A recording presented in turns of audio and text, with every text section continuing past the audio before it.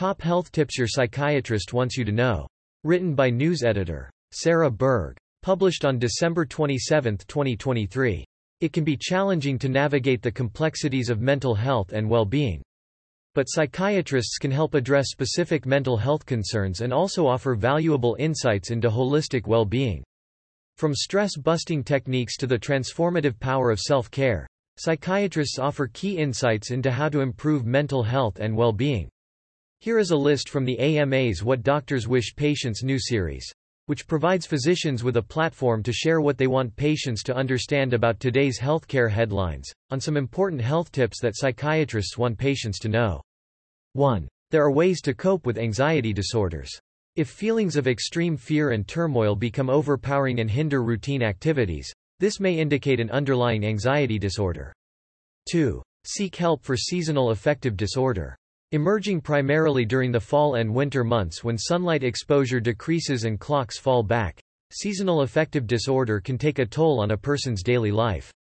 Knowing what to keep in mind and when to seek help can make all the difference during fall and winter months.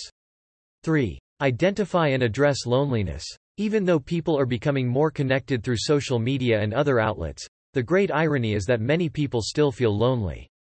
That loneliness, in turn, can have far-reaching implications on a person's health and well-being. 4. Reach out if you feel socially isolated. In an increasingly connected world, a paradoxical crisis is silently gripping communities: social isolation. And it is casting a long shadow over public health, from older adults grappling with seclusion to the unexpected repercussions for younger generations. 5. Find ways to end catastrophic thoughts.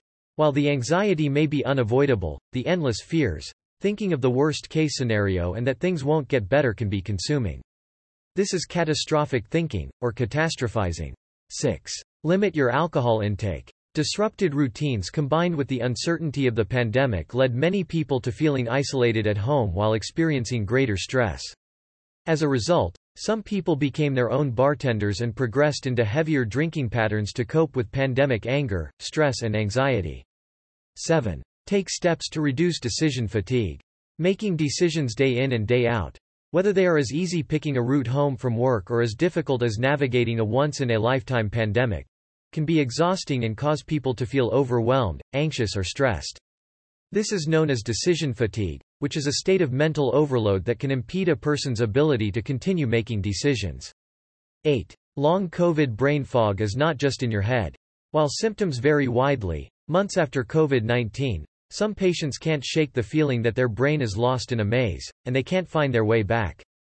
This is a common complaint from COVID long haulers, which has been described as brain fog.